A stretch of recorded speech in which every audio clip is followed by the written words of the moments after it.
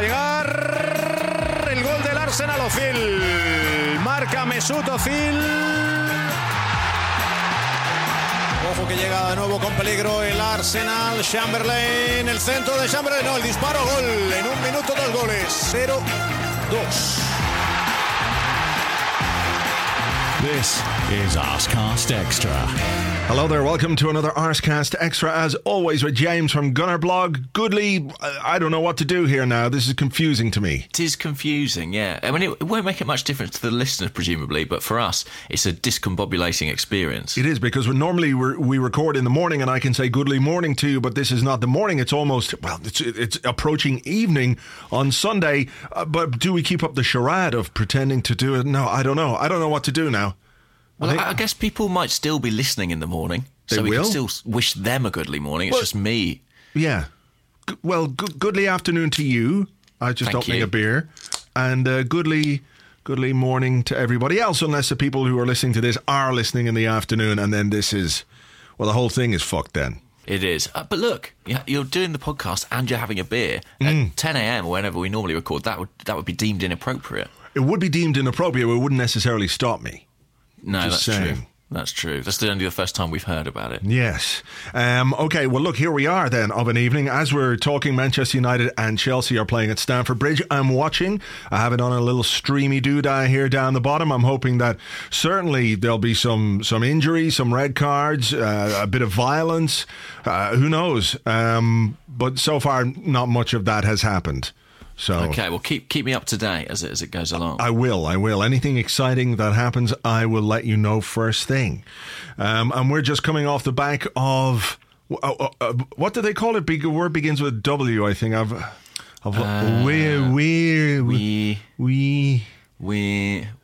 Victory. It's almost. Win! We won a game. Hurrah! In the league for the first time since January the 2nd. Oh, blimey. That's some time, isn't it? Some time's gone by. A month and a bit. Yeah. Now, I know we had that game against Burnley in the FA Cup, which was also a victory.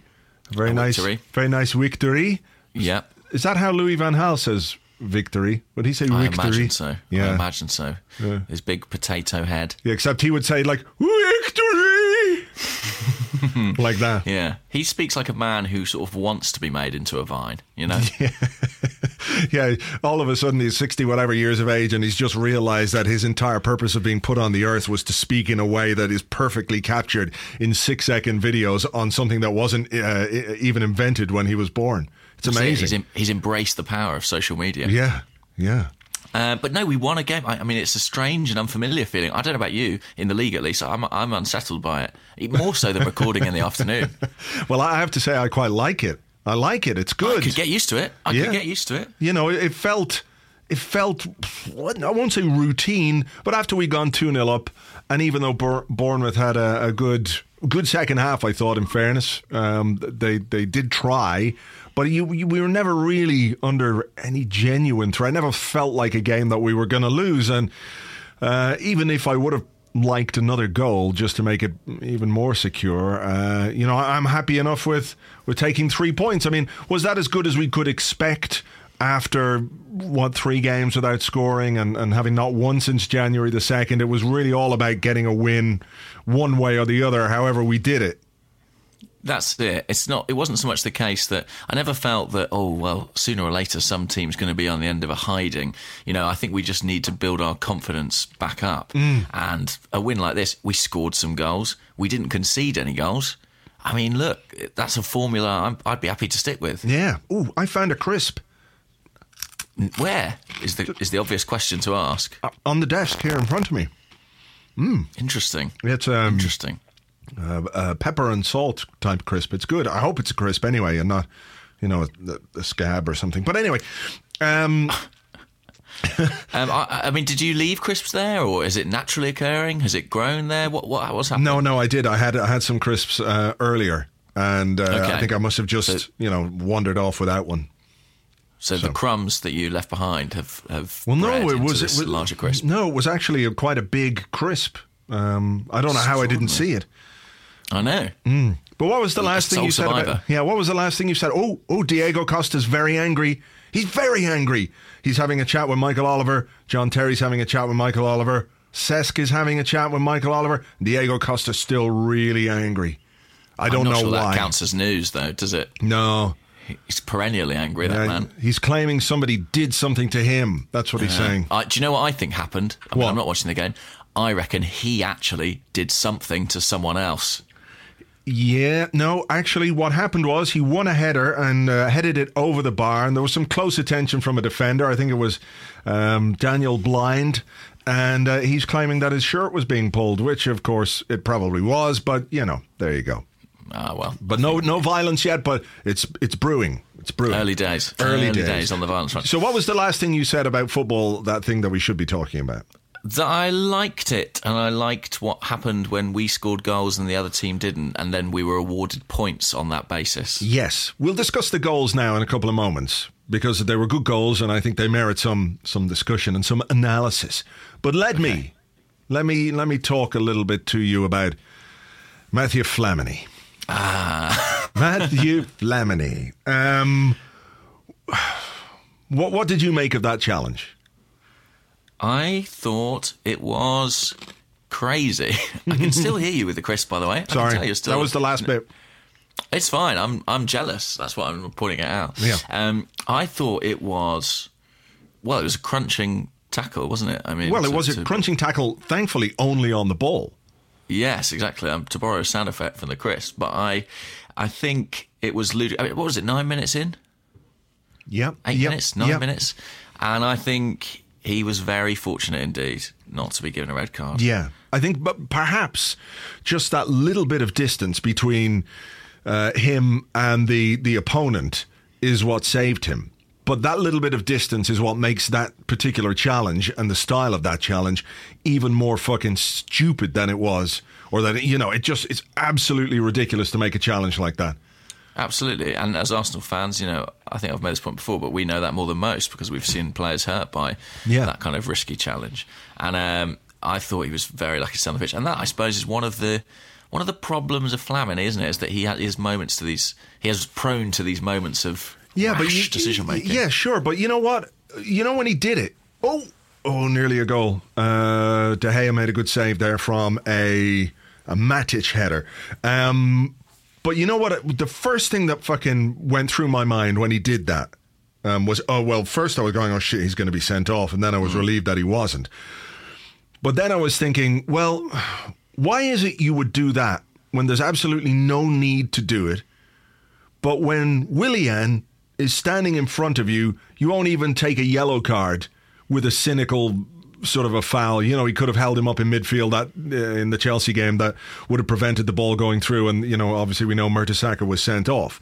So why is it when he could have made a stupid challenge or what could be considered a foul, he doesn't, and then in this situation he's like, well, fuck, 8 minutes in and we're a team that's really struggling for form, we haven't scored in 3 games, I know what will get us going, I'll jump in 2-footed.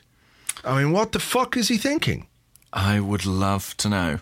Maybe he's thinking about his billionaire business idea. Maybe he's thinking about his blossoming relationship with Mesut Ozil. Did you watch that interview on Sky Sports with those two before the game? I didn't. I saw word of it on the Sky Sports website, I think, and then I thought to myself, do I want to watch this? And I said, no, I don't. Sure. Fair enough. How was it?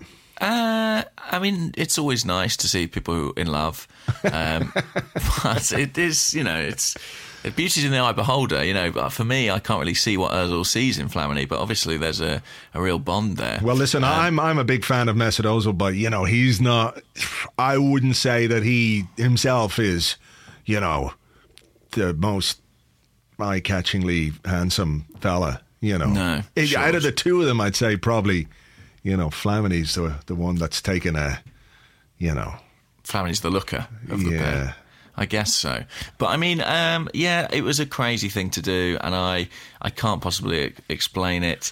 But then there's lots of things about Flamini I can't really explain. Well, here's another thing I couldn't explain, is why in the 27th minute he went in sliding at full pace on one Bournemouth player. I can't remember which guy it was. Thankfully, he missed everybody. He missed the Bournemouth player. He missed, everything. But had he connected with the player there, that was a fucking second yellow, no question. I mean, what the fuck is he on about? I mean, the only thing I can think is that he loves programmes about property, because at BBC One, at the time we kicked off, was an hour-long edition of Homes Under the Hammer, followed by Escape to the Country. Meanwhile, on Channel 4, I'm just looking, at 1:30 p.m, started location. I wonder if he was thinking, I'm so desperate to watch these programmes about people trying to buy a house that I can't be a pitch any longer. I've got to get off and load up my television and enjoy these property shows. Maybe that's what it is. There was a little moment there where your connection went blah, blah, blah, blah. So people can make their own minds up as to what it was you said there. Well, let me tell you, what I said was very important and definitely true. Do you think perhaps there was an element of, he loves Arsenal so much that he's going, well, if Arsene Wenger won't drop me, I'll take one for the team here. In the long run. Possibly. I mean, a 3-game ban would have really sorted out some of the selection issues. Yeah. I don't know. I mean, I'll be honest, when we went 2-0 up, I was thinking, wow, a late second yellow for Flamini. It wouldn't be the worst thing in the world. But yeah, I don't know. I mean, why do you think he started? Purely a fitness thing, would you say? Or? I guess. I'm imagining that he doesn't quite think Coquelin is ready, and he might want Coquelin for Bournemouth or for Leicester next weekend, and he thinks, well, this is Bournemouth and maybe we can get away with Flamini and Ramsey. And to be fair, we did. That was proven to be the case. It wasn't ideal. I think what he did throughout the game was generally fine, in terms of his passing and everything else. But, he's a guy who couldn't make a tackle from the 8th minute onwards. So it was, I just don't quite understand what he was thinking. A guy of his experience, he's not 22 years of age, he's nearly 32 years of age, and he should know better than that. And he should be, he didn't get a second yellow. He came close, I think, but yeah. Anyway, look, we won in spite of that. Thankfully. Exactly. We got there in the end. Yeah. And as you said, 2 lovely goals. Yes, Aaron Ramsey, who, as part of this partnership, obviously has struggled a little bit in recent weeks, but I thought this was Ramsey's best game for quite a while. Involved in both the goals, the cross, nice nod back from Giroud, and then, a really nice finish from Mesut Ozil. Emphatic finish, wasn't it? I mean, I didn't see that coming necessarily from him on his weak foot as well. Yeah. It was good goal that, and then a goal from Oxlade-Chamberlain. His first in the league for about 18 months, is that right? Apparently so. His first ever away from home. Wow, that is something. I mean, that's what he did is absolutely what we're all crying out for him to do, isn't it? And that he doesn't do nearly often enough to get in on that overlap and finish clinically. It was a really excellent finish right across the goalkeeper and off the far post. Brilliantly taken goal. And I thought the decision to start with him was interesting as well. I mean, Arsene spoke before the game. He was interviewed by Sky and said, it was a decision made based on his form. He's in good form, but he didn't figure against Southampton, if I'm right. I think he was on the subs bench. Yeah. So he must have been showing something in training, and that selection obviously paid dividends. Yeah, I mean, I don't think his overall game was particularly great, but it's felt for a while like he's a guy who needs something to sort of spark him back into life a little bit, no? Yeah, definitely. I mean, he's been in the doldrums, but there was an assist against Bournemouth, not Bournemouth, against Burnley. Burnley? Yeah, that's it. He set up Alexa's goal with a decent cutback. So maybe, some signs that a bit of productivity is happening there. I agree about Aaron Ramsey. I thought he was really good at trying to make things happen in the middle of the park, covered a lot of ground, and he was constantly looking for that clip ball over the top. I think it was quite intelligent at times, and that's actually how we got the first goal from that Giroud knockdown. So, I was impressed with him despite his partner's antics. Do you think what Flamini did today will have an impact on what team he selects against Leicester? I mean, it strikes me that, if you're going up against this guy Kante in midfield, it's a 4-4-2 that Leicester play. I think he's got to go back with Coquelin, doesn't he? I think so. I'd like to think so. I mean, I'd like to think he would have done that irrespective of Flamini's performance today. You know, when I saw Coquelin on the bench, I wondered if it was with half a mind on Leicester. Are we almost protecting him, you know, making sure that he's going to be fit for that game? Because after their result on Saturday, that just feels like a massive, massive match now. I mean, what did you make of that? What did you make of them going to City and winning 3-1? It's amazing. Really, what they're doing is amazing. I think it's, you know, obviously from an Arsenal point of view, it would be good if they weren't doing it. But I think when you step back and you look at it, it's pretty fucking great, you know, that a team like that built the way it's been built with a manager who, when he came, like the established football journalists couldn't wait to make jokes about how he was going to be the first man fired and how he was basically a laughing stock. And, you know, I guess they're probably looking at the situation that they're in and going, fuck, you know, how exactly did this happen? But, you know, from a footballing point of view, I think it's brilliant. And I think the you know, it's good when we see that money isn't necessarily the only thing that's important in football. But I do wish people would just look at it on its own merits and say, look, this is just a fantastic thing that Leicester are doing, rather than comparing it to all the other teams who've got more money and have spent more on transfers and have done this, that and the other and have more established or more celebrated managers. You know, I think that kind of takes away from what Leicester are doing. I mean, the result against City was amazing, no? Yeah, because, you know, they had these 2 away games, City and Arsenal, and I'll be honest, in the back of my mind I was thinking, well, this might be where it starts to unravel. I've been saying that for about 3 months to myself, and they just keep going, and when they have had little setbacks, they've recovered superbly. I mean, they have to be taken super seriously now, don't they? I mean, you know, having with that fillip of that win over City, the confidence that will give them, they seem to play completely without fear. You know, I think it's almost become a cliche, but this thing of once you've fought relegation at one end of the table, a title race is a breeze by comparison. Yeah. In terms of the pressure that you face, and you can see that in the way they're playing, and they just look. Well, they look very difficult to stop, and it's going to be really fascinating when they come to the Emirates next weekend. Yeah, I mean, that is going to be a hugely, hugely important game, isn't it? I mean, it's pivotal in both seasons. You know, if Arsenal win next weekend against Leicester, the lead is 2 points. And then we'll see maybe how Leicester will cope with that kind of pressure. You know, if Leicester get the result, then Jesus, you know, it's there's still a lot of football to play, a lot of points to play for, but you know, you'd have to fancy them, simply because they just don't have any pressure. They've no distractions. They've no worries about Europe or anything like that. It's going to be a hugely exciting game. Probably the biggest ever Arsenal-Leicester fixture that I can remember, anyway. Certainly. I mean, probably since the 2004, the last game of the Invincibles campaign, where we had to come through that one, and they gave us a right scare. Paul Dickov on that day. That's right. Former gunner Paul Dickov.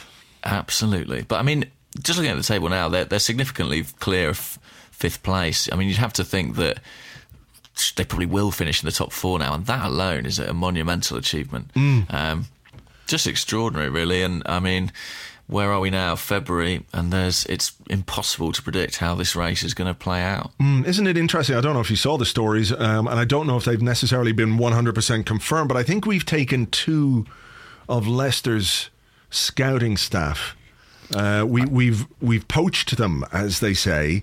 Yeah. And that's interesting. Because certainly the first one was definitely true. I can't remember the name of the guy, but that definitely Wigglesworth happened. Or Wrigglesworth? Yeah, that one has happened. I think he's not quite yet started working for us, but and he's a guy who's worked on the analytical side for Leicester. I think increasingly Arsenal are trying to look to employ those methods, as well as, you know, just getting players out to watch games. I think there's a lot of data analysis going on now in terms of recruitment. Some suggestions even that might have played a part in the acquisition of Mohamed El Neni, that kind of data. Ooh, really? Yeah, which would be an interesting one. But well, there's the thing. Yeah. Where was he? I mean, he was not in the squad.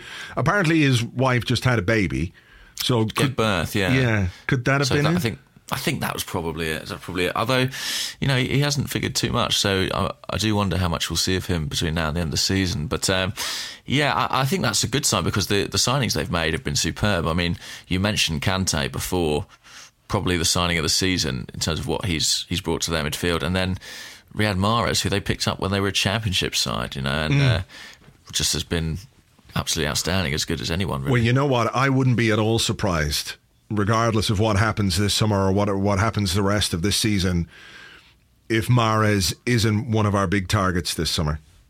Would you say so? I would love to think so. I think so. I think he's got he certainly would fit into the style of play, wouldn't he? He plays with that swagger and that style. Yeah. And he scores goals from midfield, from wide areas, which is something that we definitely need. It was very interesting, Arsene Wenger talking about strikers, and he was saying, look, in the market on January, I don't really see anyone out there who's better than what we've got, which is a fair point. But he was talking about goals from other areas and from other players, and how we haven't really had enough of those. So I think there's definitely a deficit of goals from players in wide areas. But we got one today. Obviously, Oxlade-Chamberlain was picked on the right hand side, and he chipped in with a goal. Mesut Ozil with his 6th of the season. So this is what we talked about all week, wasn't it? That when the strikers don't score, it's the supporting cast that have to come in and make a contribution, and they did that today, and that's what got us the 3 points. Yeah, exactly. And I didn't think it was a particularly great game overall. I mean, those 2 goals, you wait 347 minutes for an Arsenal goal and then 2 come along in the space of a minute or something. Either side of that, I didn't think we were scintillating. I thought Bournemouth were good and workmanlike and played some decent stuff, but it wasn't a thriller of a game. But this was all about getting back on the winning trail, really, and starting to recover that league position, because before kick-off, we're in 4th place and 8 points behind. So, now if we win next weekend, 2 points behind the leaders. So it's been a good turnaround, and hopefully the start of another positive run, which is what we really need. Yes, absolutely. We just needed to get back to winning ways today, and to get a win under our belts, and that's exactly what we did. So it sets it up nicely then for next weekend. Anything else in particular stick out for you from today? Just trying to have a think, really. I don't think so, really. It's interesting. I thought Theo Walcott barely involved in the game at all. Oxlade-Chamberlain given the chance over him. I think Arsene seems to have finally recognised that the dire straits his form is in. Yeah. He was sent to warm up in the 60th minute, and he came on with 30 seconds of injury time remaining. Yeah, that was our Sky sort of showed him, didn't they? It's just that he might be coming on, and then we waited, and I think he might be back in that position where the manager doesn't necessarily trust him, especially when we're protecting a league. So a lead. That an interesting day for him, especially with Oxlade-Chamberlain scoring and presumably nudging himself ahead of Walcott in the pecking order for that spot. There are some questions about individual players, but I think we'll wait till the second part of the show to do those. Okay. But let's just move sideways a little bit away from what happened against Leicester, or against who the hell was it? Bournemouth. We've got Leicester on our minds. I think that's what it is. We're all like just Leicestered up. I don't know what it is. Yeah, it's all about Leicester now. But obviously something happened midweek with Arsenal and the surcharge for the Barcelona tickets.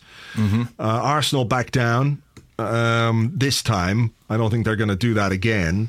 Firstly, as a season ticket holder, what did you make of that? I'll be honest, I found it very galling. I found it very irritating. I understand the arguments of, there is some precedent here. These rules are in place, but I think the timing of it was particularly poor, especially after the moving of the Leicester game. I know that wasn't the club's fault directly, but that felt like a real blow to fans, a situation where fans weren't considered, and then this followed up just a few weeks later, and I think it was kind of a tipping point, really. And I'll be honest, I was pleased with the reaction, the strength of the reaction from the Arsenal fans. I think that, it's awful when supporters are paying these huge amounts of money and they kind of sleepwalk through it, and they kind of complain about it in a very muted way. I think if you're not happy, you've got to let that be known, and sometimes that will pay off for you, as it did in this case. Yeah, I mean, it was very interesting, wasn't it, that There's John Terry claiming handball in the box from Daley Blind. Oh, he's right. Blind is there with his arms up and his shot was deflected just wide for a corner. That could have been a penalty. Anyway, I think what was interesting was that how unified people became, because we know within the Arsenal fan base there are various divisions and factions, of course, depending on what you think about one thing or another. But this seemed to bring everybody more or less together. I thought the tone of the Arsenal email announcing that, this time we're aware there's confusion or fans don't understand, etc., etc. I thought that was a bit patronising, to be honest. There was a little bit of like, oh well, you'll have to suck this up next time it happens, because it will happen again, because these are the rules and this is what's going to happen. But it was the right thing to do, given the way that this was implemented, given the way that it was communicated. And, the big fear that I always had was that this would become the lightning rod.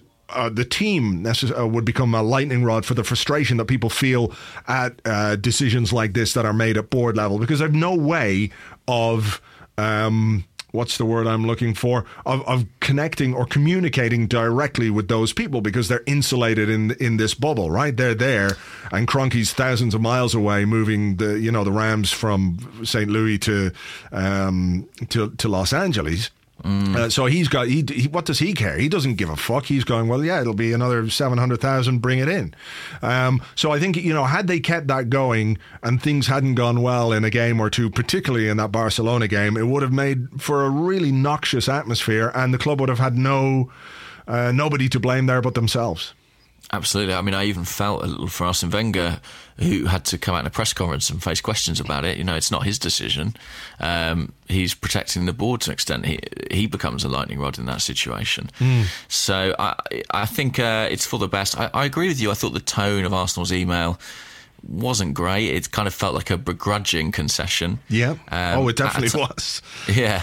At a time when, a ludicrous amount of money is about to come into the club, all the Premier League clubs this summer, from the new TV deals and the international deals, and there really is no need to scrimp and save. And, interesting, I thought the Liverpool fans, they were unhappy about the ticket prices they paid for their game with Sunderland at the weekend. They all walked out 77 minutes, and you saw that have a very direct impact on the team. Well, yeah, wasn't that really interesting? Liverpool 2-0 up, cruising to victory against a team battling against relegation. The fans walk out, and maybe you could argue, well, you can't say for sure that this was, they conceded those two goals because the fans walked out. But, it's hard not to look at those two events in isolation.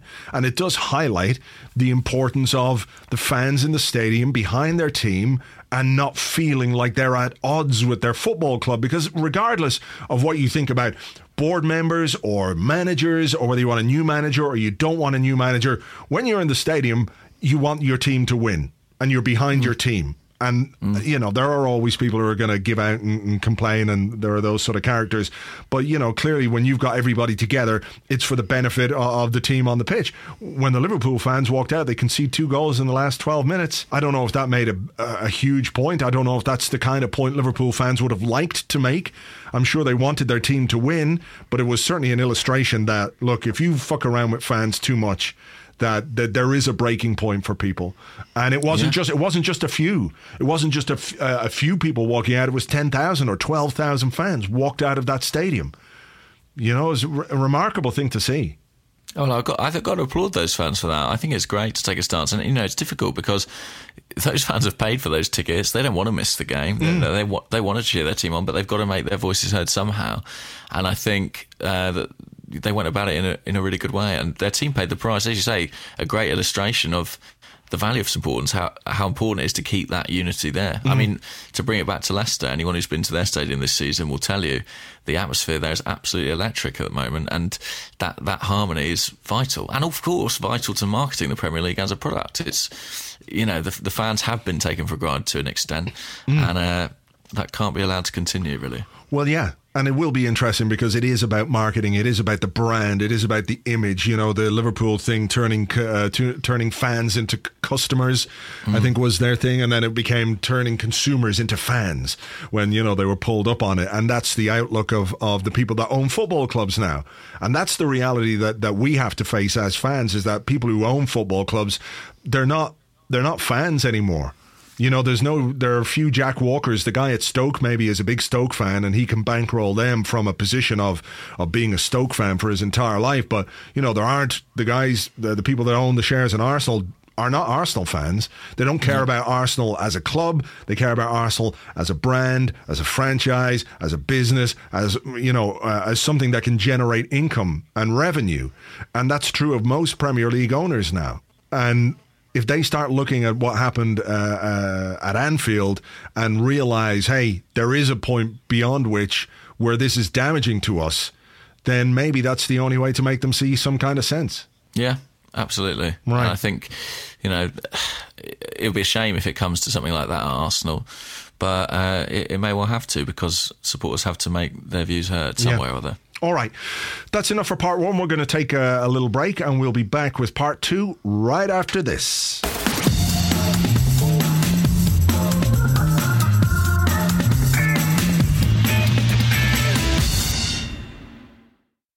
All right, welcome back to the Arsecast Extra. This is the part of the show where we answer the questions that you send to us on Twitter at GunnerBlog and at Arsblog. But this is also the moment of the show where we ask you, the listener who listens. By your very nature, that's what you do. If you do like this show, if you like what we do every week, please give us a rating or a review on iTunes. Number one, it's good for our iTunes chart thing. Number two, it makes us smell better. Number three, it's good for our rampant egos. And number four, James? It'll make you feel good. Yes, you'll feel good. You'll have done a nice thing. Yeah, you'll feel good about yourself. Yeah. And isn't that most important in a way? That is. It's good that we're allowing people to do something that will make them feel good about themselves by doing something good for us. Hey, I feel good. I feel good about myself. We're good myself. guys like that. Yeah. Yes, we are. We are. So give us a good rating. Yeah, or review. People say nice things actually sometimes on iTunes. Do they? Yeah. Nice things on the internet. Yeah, I know, it's bizarre. I meant to get a couple actually, because I did laugh at a couple of them. That if you go to the iTunes store and you have a look at the reviews and the ratings, and you can see some of the comments that people leave. I think one of them said, "It's a good podcast. I really like that Scottish guy." Interesting. Yeah, but there you go. Anyway, look, we'll leave that to people to go and do that. Right. It's questions. It's question time. It's a bit tricky because we're recording at an unusual time, so the people weren't ready with their questions. No, they're going for their Sunday roasts after watching the game, and it's like roast beef with Yorkshire puddings and roast potatoes and gravy and all kinds. And tomorrow morning there's going to be mass disappointment. A load of questions are going to be submitted, and we're going to have to say, "I'm sorry, it's too late." Yeah, I won't be here, but maybe you can just sit and answer them all day on your own. Yeah, that's what I'll do. I've got nothing better to do anyway, so great. So I'll do that. Great. Just do a live Q&A session. That's what lovely. Thanks for taking the hit on that one. Yeah. I'll start, shall I? Yeah, sure. I'm taking the initiative, seizing it. Yeah, do it. Okay, this one's from Jonas Steen. Or Stein. You never know with that, do you? He's Tromsø Jonas. Tromsø in Norway. Right, do you remember Tromsø? Tromsø played Chelsea once, and it was the snowiest football match I've ever seen. Yes, I think I remember that. Yeah. Did they win? I think Chelsea won, yeah. But I think they won Torre Andre Flo. I think they sort of took him home with them, effectively. They so enjoyed his length, the length of him as a man. Yeah. That's a misleading thing to say. Anyway, he asks, speaking of tall men, should Per Mertesacker start against Leicester? Wow, that's an interesting question, isn't it? Because I too have a similar-ish question. It comes from, we can deal with this one, it comes from You Are My Arsenal, who is at You Are My Arsenal, which is, that's handy if that's your name and also your username. I think that's pretty cool. And he says, okay, I'll get in once, He said, reluctant. He's reluctant. Yeah, he's but like the Arsenal board not charging us for Barcelona. Yeah. He'll do it, but he's not happy about it. I'm not happy about doing this, but I'll do it anyway. And he said he wants to know, are we worried about Gabriel's propensity for allowing attackers goal side of him? So the Per Mertesacker thing, right? The manager has had to play Gabriel in the absence of Mertesacker after his suspension and has kept him in the side. He's decided to give him a little run of games, and I think he's done okay. But there's nearly always a moment, isn't there, in every game where he kind of gets a bit roasted, or where something bad happens, or, you know, and I think we've gotten away with it for the most part in the games, but he does worry me a little bit. And part of me goes, well, maybe, you know, you put Mertesacker in a bit more of a calm, assured presence in there. And then the other part of me is like, well, maybe he just needs a few more games. But I'm not yet convinced 100% by Gabriel and Koscielny together. I think it's my fault, you know, because do you remember we had a question a couple of weeks ago about what we thought of Gabriel, and I was raving about him, saying I thought he was ready and I've been really impressed by him and he should get a run in the side. And since then, he has had a run in the side and I haven't been utterly convinced. I actually think he has looked a bit dodgy at times. I wouldn't go as far as to say he's played badly, but like you say, some hairy moments, definitely. And I thought he struggled a little against Southampton. Even though it was a 0-0, there were moments where he was one-on-one with the likes of Shane Long and looked a little bit uncomfortable. And I really thought Mertesacker would be back in for the Bournemouth game, and yet he wasn't. So what do we read into that? Is that just Arsene? Is he unhappy with Mertesacker after he was sent off against Chelsea? Do you think he's punishing him, or I don't know? I don't think he's punishing him. I don't think it's anything like that. I think it's just, you know, Gabriel has come in, done okay, and maybe you look today at, you know, a couple of speedy attackers. I mean, that sort of gives me pause for thought, you know, when it comes to Mertesacker and Vardy, and the other guy is quite quick as well. Mahrez is quick. And when you look at the two goals, well, certainly the first goal that we conceded against Leicester away from home, it was Vardy down the left-hand side, and he got away from Mertesacker from a pace point of view. So I do wonder if he's going to look at keeping the pace of Gabriel in the side. What about that tackle from Hector Bellerin when Gabriel did get roasted that time? Hector Bellerin put the amazing burners recovery. On. Brilliant. Amazing recovery. I mean, yeah, I wondered if Gabriel's run on the side might have been connected to the Barcelona game, you know, the speed of Suarez, Messi, Neymar, if that was something that potentially he was thinking about there. But I don't know. I mean, he does seem to have decided. I would never go as far as to say, you know, sometimes we get questions saying, oh, is this the end of Per Mertesacker or anything like that? I would never say that, but I do feel like he's obviously decided to give Gabriel and Koscielny a run, and there must be a strategic reason for that. Maybe even just he feels the need to freshen it up after a number of games without a win. I don't know. Yeah, why freshen that up and leave Flamini in, though? Come on. That makes no sense, I concur. What's going on there? So what do you think? Do you think he'll be back next weekend, or after another clean sheet today? So 2 clean sheets consecutively now. That's it. You know, I mean, there was that moment, but generally I thought Gabriel's passing was a little bit off, and I do wonder just if there's just a touch of Vermaelen and Koscielny to Vermaelen and Gabriel. But you think back to the Chelsea game, you think back to the high line, you think back to the sending off. I think he might stick with Gabriel. Do you? What do you think?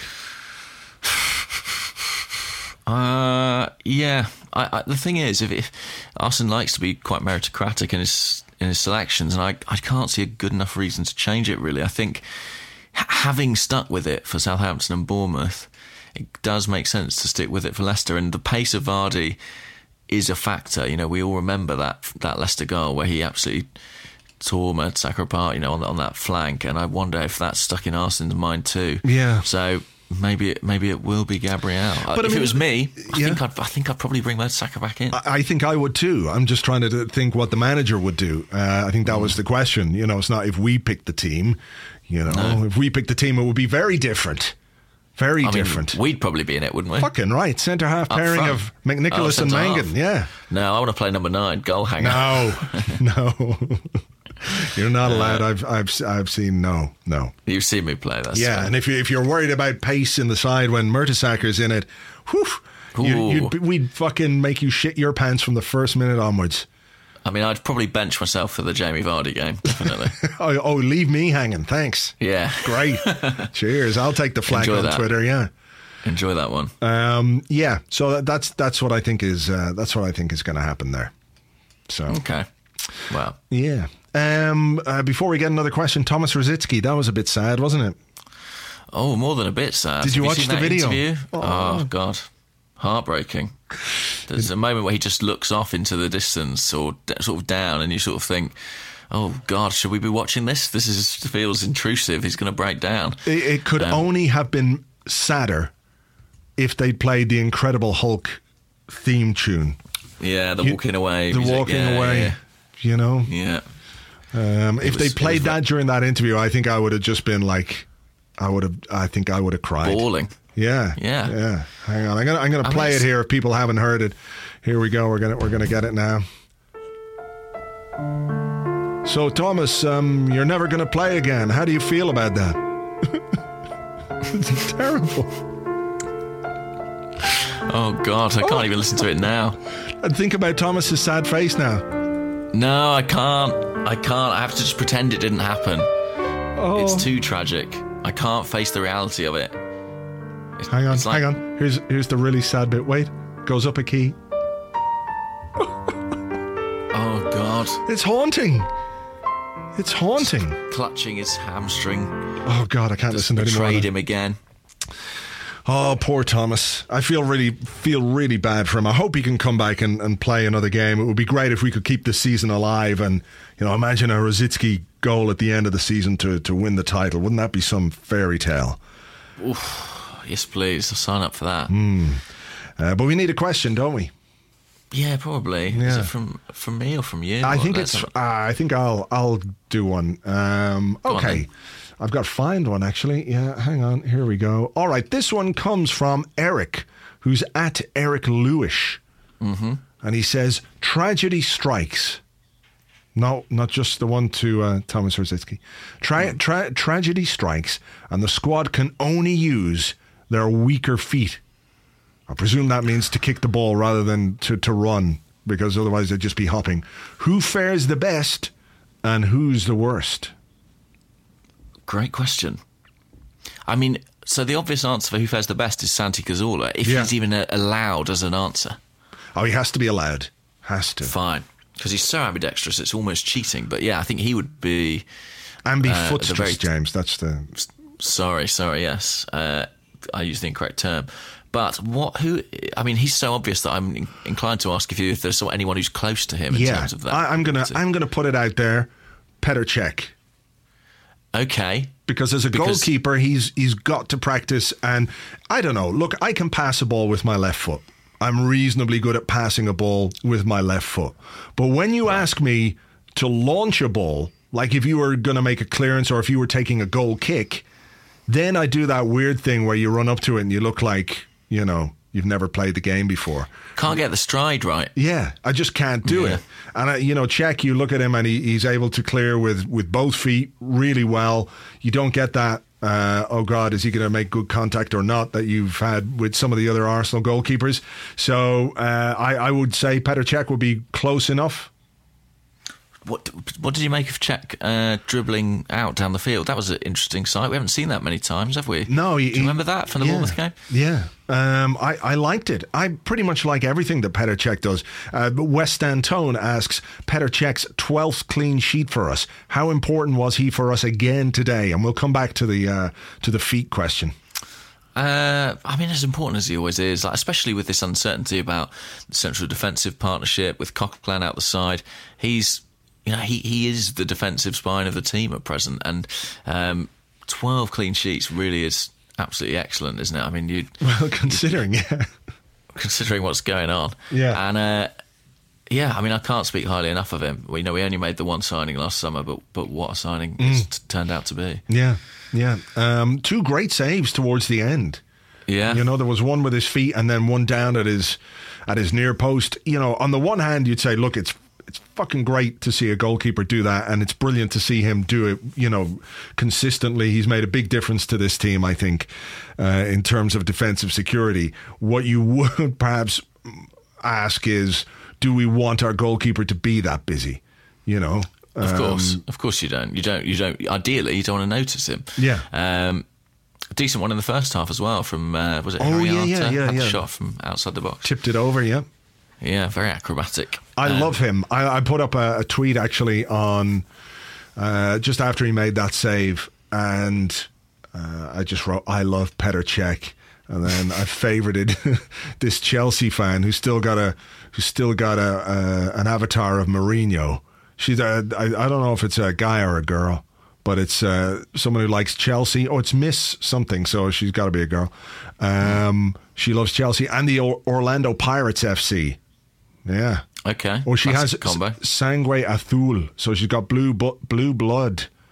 Oh, right. Anyway, she just replied to it going, ugh. So I like that it upsets Chelsea fans that we've got him. We've got him. He's ours. We're not letting go. Yes. Okay, so he'd be your tip for the weak foot challenge. Yeah, Cazorla aside, who I think is the obvious one. There's nobody who's going to do it better than Cazorla because Hleb was a very good 2-footed player. Actually, he was not quite as good as Cazorla, but he was really good with both feet. Not much else. He never really struck the ball true. Do you know what I mean? Though? Like he was always sort of poking it here and there, and little side foot passes. But he wasn't someone who would ever put through. I mean, he didn't like to shoot, Hleb, did he? It was sort of an aversion to it. Yeah. Okay, so who's not good at this? Now I'm going to say, and ironically, because I feel like having one of his feet amputated seems inevitable. Jack Wilshere. Not great with his right foot, is he? Yeah, left-footed players tend to be really one-footed, don't they?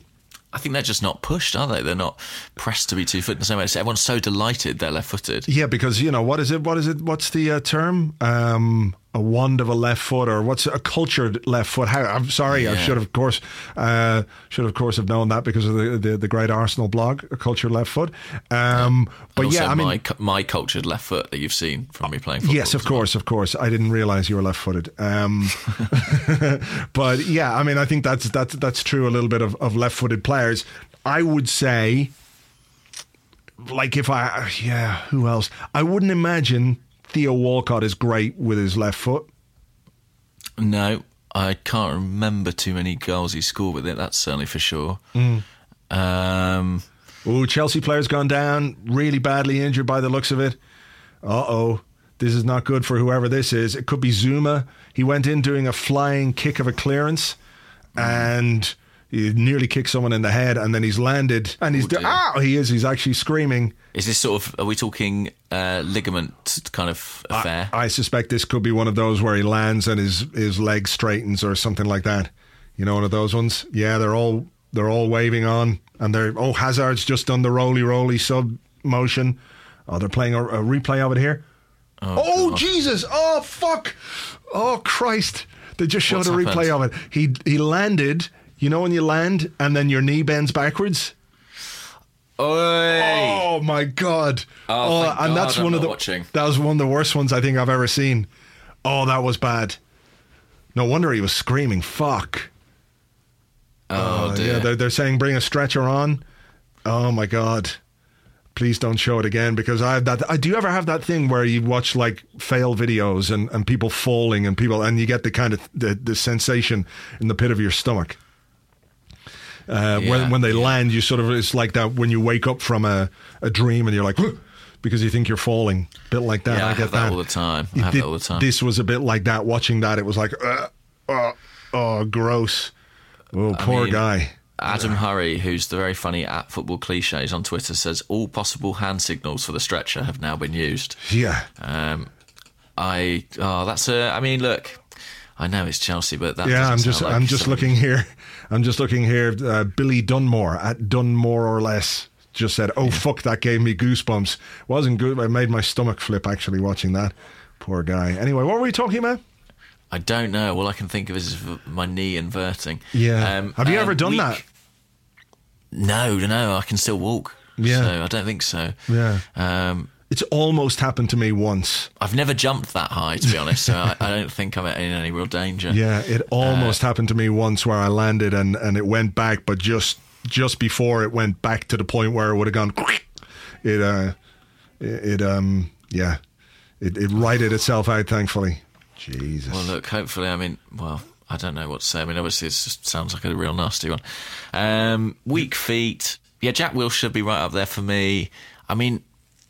Who else? Walcott. I think Walcott, just from a technique point of view, would probably struggle a little bit. Who else? You don't see Kieran Gibbs do much with his right foot. I think anyone who's a left footer, is going to be a contender, aren't they? That's true, and of course, left-footed people they die earlier as well. So I think it's the trade-off. It's a blessing and a curse. It is. Okay, so I think we've dealt with that. All right, here's a question. This comes from Lance Banner. God, we're on the Incredible Hulk theme because obviously his father, Dr. David Banner, was the man who was the Incredible Hulk and had to walk away with sad music playing all the time. And he wants to know, what's with all the chants claiming players are better than Zidane? Has no one seen Zidane play? Good question. By the way, do you know that Eric Banner played Hulk in the film Hulk, and his name's Banner?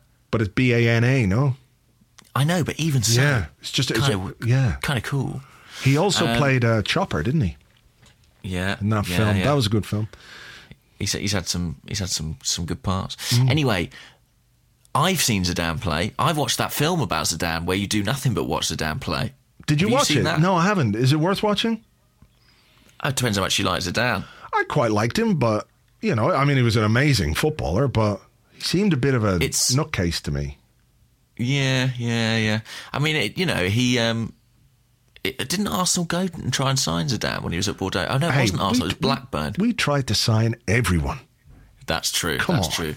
But I think Blackburn were very close to signing Zidane from Bordeaux, and it fell through quite late in the day. Who was the manager at the time? Kenny Dalglish or someone? Probably Kenny Dalglish. Yeah, it was that sort of era. Wow! Imagine how Zidane would have thrived under Dalglish. He could have been. Imagine him 20 times the player he is or was, playing alongside Tim Sherwood and Gary Flitcroft. Fuck! It would have been. What a football education! Yeah, it really would. But why all these songs about Zidane? Well, this is of course a reference to the new Mesut Ozil song, isn't it? Which I'm enjoying. It's good to have a song from Mesut Ozil. On which note, I don't think is there a chant for Petr Cech? No, I don't think there is. I haven't heard it. If there is, that must be amended. If there are fans out there listening, please get working on that. What could we do? We could do like D Ream. Things can only get better. I'd love that. Any sort of pun I'm on board with. What a goal by Manchester United. Oh, Lingard has just scored a fucking cracking goal. He enjoys a goal, doesn't he, that Lingard? I find it confusing that he's English. He doesn't sound like he's going to be English. Hang on, what? He's English? Yeah. Right. Isn't he? I've got no idea. I assumed he was some kind of Scandinavian. Hang on. Not Anders Lingard, the goalkeeper. No. Another guy. What's the other one called? He's called Lingard, isn't he? He is called Lingard. You look it up there. But it's a good goal. Cross came in. He held off. Who did he held off? Azpilicueta turned, and as he's falling, fires in a shot right into the top corner. Oh, just inside the post. So that's a goal for Manchester. Jesse Lingard. So where's he from? Is he English? Cheshire, I think. Cheshire. Yeah. But it's confusing because they've got a goalkeeper called Lindegaard, and he's, not from Cheshire. It wasn't him. I'm just saying. So you're telling me a goalkeeper scored and a player's knee exploded? I'm going to watch Match of the Day later based on it's your all there. It's report. All there. What were we talking about? Oh, a song for Petr Cech. Song for Petr Cech. Why do people keep singing songs about Zinedine Zidane? Yeah. Because it's quite a good name for rhyming, presumably. Well, It rhymes with man, crucially, in the Arsenal. He's Arsene Wenger's man. He's better than Zidane. And understand. It rhymes with that. So I don't know who else Who else it could have been? Former Portsmouth forward, Aruna Dindan. I think maybe we should adapt the song to be about Aruna Dindan so that, everyone knows that he's because Ozil's definitely better than Aruna Dindan. Yeah. He's better than former Portsmouth forward Aruna Dindan. Yeah, that'd be good. Yeah, that'd be good. I mean, it scans. I think that's the main thing. Because I think, the Zidane thing, there is some room for debate, but with the Dindan, very clear, Ozil is better. So from now on, if we could sing that instead. Could it be, though, that the football fans or the people that came up with that song are using an exaggerated example to big up Mesut Ozil's talent? It's a sort of tongue-in-cheek reference to Zidane, despite the fact it rhymes. They're just sort of being a bit funny, like football fans can be. Oh, Diego Costa. What's he done now? He's fallen over and won a free kick, and it was the most obvious thing that he was going to do, and Blind has just got booked for it. Oh, Danny Blind, so naive. You've fallen for Diego's tricks. Yeah, just outside the box as well. So, that's the why. What do we want to happen in this game? I think I'd like a Chelsea goal now. That would be good. That means nobody wins. That means nobody wins, and everybody's vaguely unhappy. And a Chelsea goal now at 63 minutes, it would leave both teams.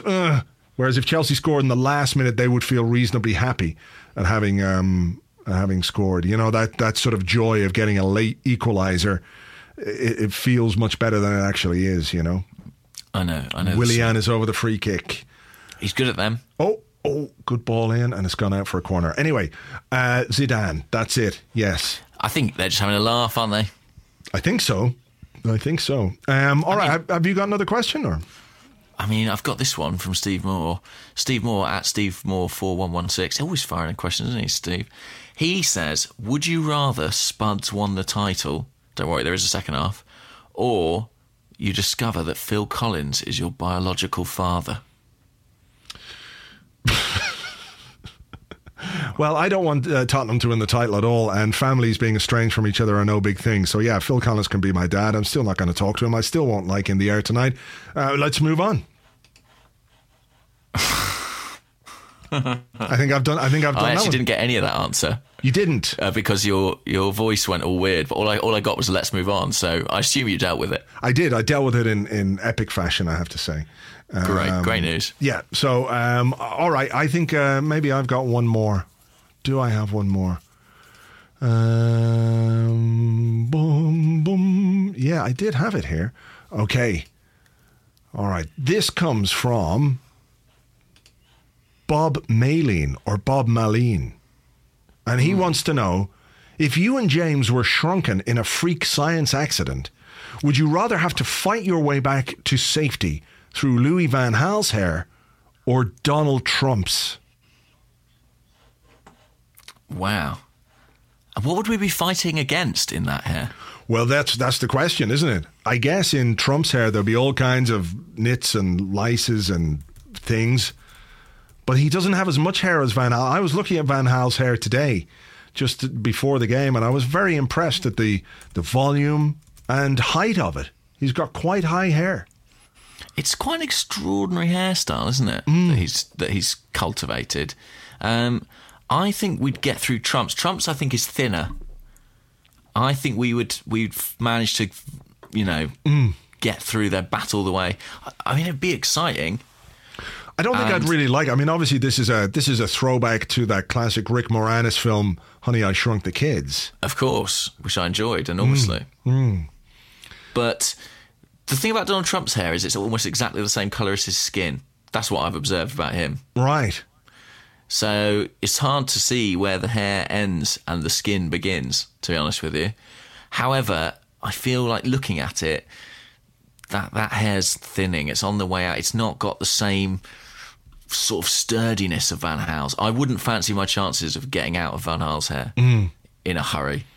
I feel like you'd be trapped in there. Yeah, I don't think I'd like to be on Donald Trump's head, though. There's so much mad stuff going on there, and I feel like you could by osmosis pick up some of his mentalness. The thing that I think about Louis van Gaal's hair is like it's the hair of a younger man. Yeah. Like it looks like a wig, or it looks like he has got someone else's hair. It looks like, extraordinary. yeah, it looks like he's gone to the set of Peaky Blinders and said, "Give me one of your hairs."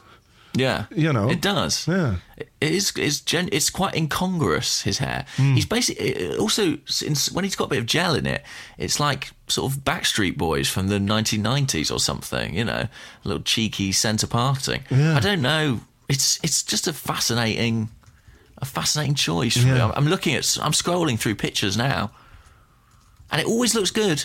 He's never you never catch him with it ruffled or out of place. Yeah. Immaculately coiffured. Is that a word? It is. Whoa. Hang on. Sorry, that was just my little bit of Backstreet Boys there.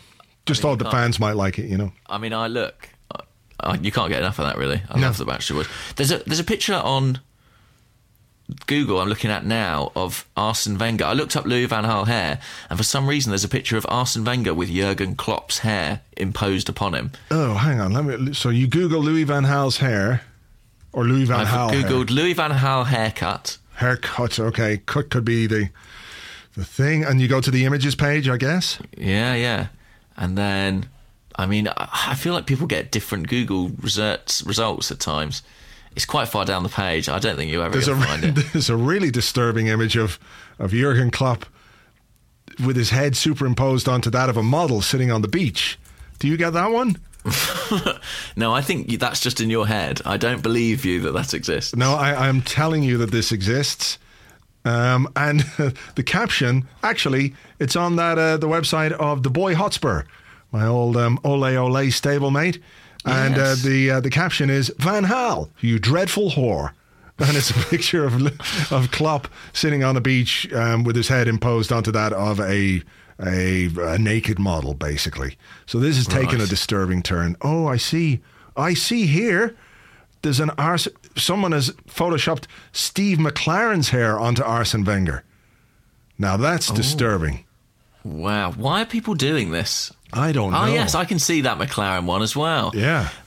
Very strange. Well, in related images, you may see the Jurgen Klopp one. Yeah. Anyway, the point being, I'm not happy with this situation full stop, but I'd rather fight my way out of Trump's hair than Van Gaal's. Van Gaal's is too lustrous for me to take on. Well, I'll go with Van Gaal's hair because, I like a challenge. Okay. And, and you don't want to be anywhere near Donald Trump. No, and there's a good big forehead there, because I assume once you fight your way out of Van Gaal's hair, you come back to normal size. So I wouldn't want to just get to the edge of his hair and fall off. Van Gaal's got a big head there. So look, I think we should leave it there. You've got things to be doing. Do you want to tell people what you're doing? Or? Yeah, I will do. I'm going imminently, in about an hour's time. I'm going to the north of France via ferry to volunteer at the refugee camps in Calais and Dunkirk. I am doing like a bit of a fundraising thing as well to raise funds for food and supplies for the refugees there, because there's a real shortage at the moment. So I'll put that up on my Twitter. If anyone fancies giving it a couple of quid, it all helps. So I'll be away for 7 days doing that, but I'll be back in time for the Leicester game. So I will speak to you on next Monday's show about that. Well, fair play. I think that's a very honourable and very decent thing for you to be doing. Give up a week of your time. In that way. Well, there's no game in the interim, so well, of course. I mean, look, you put football first and then decided, hey, I'm at a loose end, there is no game, so I'll go help some people. Indeed. Yeah. Football first, always. Oh, of course. Well, listen, good luck there, and I hope everything goes well. And of course, people can check out your Twitter if they do want to donate and give a few bob for that. So, of course, from an Arsenal point of view, it's almost certain I will befall some sort of accident or illness out there. So, we will beat Leicester. Yeah. Look, you truly are taking one for both teams here. The refugees and Arsenal. Yeah, of course. That's very like me. It is. All right, well, look, I'll be here with an Arsecast on Friday. We'll be looking ahead to the Leicester game, and James and I will be here next Monday to talk about that particular game. We'll keep everything crossed between now and then that it goes well. So until the next one, take it easy. Bye-bye.